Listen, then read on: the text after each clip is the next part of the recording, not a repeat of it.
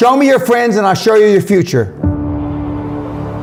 Unless you want average in America, married, 2.4 kids with 1.5 dogs.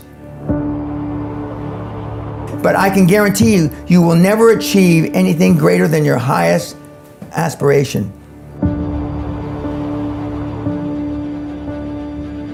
If you want $1 million, you'll make $1 million, not $1.5 million. If you want 10 million, 100 million, and you'll never exceed that. If you change 1 billion lives, that's a formula to become a billionaire and change the world. Time costs lives. Show me your friends and I'll show you your future. You want to know why you're all f***ed up? Just look at the bums you hang around with. I do what you don't want to do, that you know that you got to do to be where you want to be. Ted Turner just gave his 75th anniversary party on CNN a few months ago. And he makes a couple of comments and he says, number one, and I'm not suggesting this for everybody, it's how I live though. First 10 years of my starting CNN, I slept on my couch. I didn't have an apartment. Bill Gates slept in the office. Steve Jobs slept in the office. And I can go down a whole list. Now these are super successful, mega wealthy guys. I slept in my office. Not everybody's willing to make that sacrifice. But it's not the only thing. But even if you don't sleep in your office, if you want to send your kids to a better school, if you want to be able to take care of your mother when she gets dementia, if you want to, this all takes money. My children aren't getting any of my money when I die. Not one centavo, not one penny. And 2 of my kids are cool with it. One of them's not so cool with it.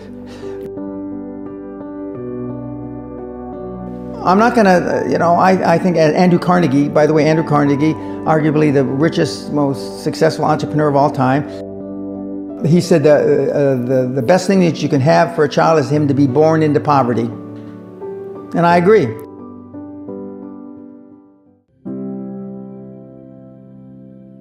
Lack of self-esteem, lack of self-worth. Now they think they have self-worth. They think because they've made a few bucks.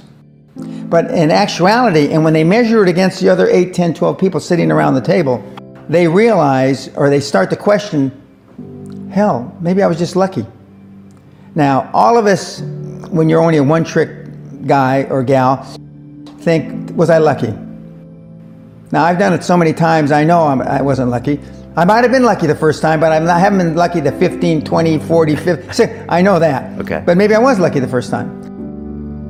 But my life changed when I was pretty much a haphazard kid, got in a lot of trouble, got arrested 4 or 5 times, thrown in jail, and this was when my dad's a cop. But then I volunteered for the draft in 1966 at the height of the Vietnam War, and I went to OCS, and that changed my life because it was the really first real high performance thing that I could measure myself against with other people. 2/3 of all Fortune 500 CEOs have one thing in common: military background. Really? 2/3 of those 2/3 have something else: martial arts. What do you learn in martial arts, Brian? Discipline, focus. A lot of people don't believe they deserve to be there. I convince them, and we have these drills, why you belong there. A lot of people that come there, with money, that have made money, think they made it by accident. Right. I just had one of my superstars who's made $100 million tell me in the last week, I'm not sure I'm going to have another lucky accident. And I said, you did it. I mean, you tried a lot of things. I believe Thomas Edison, I wouldn't have done it 10,000 times. Okay. I would have hired an engineer from MIT to do it. But I mean, I've tried a lot of things. Nobody's failed at more things than I have. And the first 100 million are successes, but I could write a book about failures that it'd be, because I've tried a lot of different things. Because failure is just testing. And one of the reasons I've been so successful in generating this equity and value in my kids, and I call you all kids, is because I convince them that making a mistake is okay. Your parents probably told you, you can be anything you want. But you can't. That's horse. You can't. If it's all juxtaposed. So, but what you tell them is that you can do anything you want that you have passion for, because that eliminates most of the crap. Because most people don't follow their dream. You know, like they say in The Sound of Music, you can't have a dream come true unless you have a dream. Now, I still dream. I dream in Technicolor. I say my affirmations and goals every single night. It's bloody hard to be a high-performance person. Perfection equals paralysis. If you left it to engineers, no car would ever come off the assembly line. No car would ever come off the assembly line. And I've been in business with enough engineers, I can attest to that with my hand on my heart. They'd still be trying to make it better. And the internet business is very much the same. The internet kids want to test and test and test, and they want the landing page to be this. Roll it out. The great thing about the internet is your results are instantaneous. If something that I'm overseeing at a Concord level, 60,000 feet, doesn't work in 2 days, forget about it, move on. And today at our meeting, now the young kids are, we ran it 3 days, sir, and we closed it down. And they are thinking I'm going to ask why. I said, no, that's fine, next. Because without them making mistakes and without them being allowed to make the decision, they never get any better. And in 95% of the time, I know probably better than they do. We're never going to be able to know everything or have them know everything unless they make some mistakes and get comfortable with making mistakes. What gets measured gets accomplished. Without measurement, you're just fooling yourself. Before I had any money, I used to go to the Rolls-Royce dealers and sit in the cars and smell the leather, touch the leather, okay? I went to $1 million houses, and my wife and I would walk through the house, and they'd say, when are your parents getting here, kids? No, we are the buyers. Practice within when you're without. Practice being successful. How many people listening to this today practice being successful today? Through affirmations, through going to the Rolls-Royce dealer, maybe Lamborghini, maybe something else. Right. In my particular case, it was Rolls-Royce. And within a year of me going to the Rolls-Royce dealer, I had a Rolls, okay?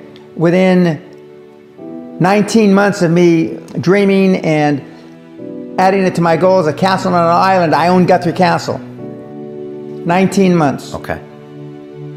Go to stores you can't afford. Go hire lawyers you can't afford. Lawyers will meet with anybody. Accountants will meet with anybody. Go to the big 4 accountants with a business idea. The first couple of meetings are for free. Jettison probably a lot of the people you'll hang around with. If you have poor public speaking skills, join Toastmasters. Do these. If you went to a good school and you're not successful, go to the alumni deals. Okay?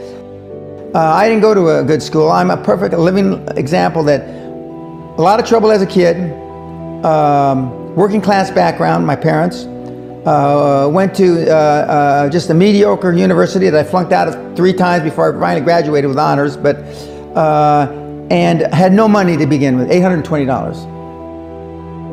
So it's all possible, but I devoted myself to feeling successful. I was wearing suits like this before I could afford them. Most people procrastinate because they're unsure, so just do it. And but I've never had a problem just doing it, because one of the things is you learn as a young combat infantry officer is time costs lives. We overanalyze because we're unsure. We don't overanalyze because we are not sure if it'll work or not. We're more worried about, on the emotional side, it embarrassing us.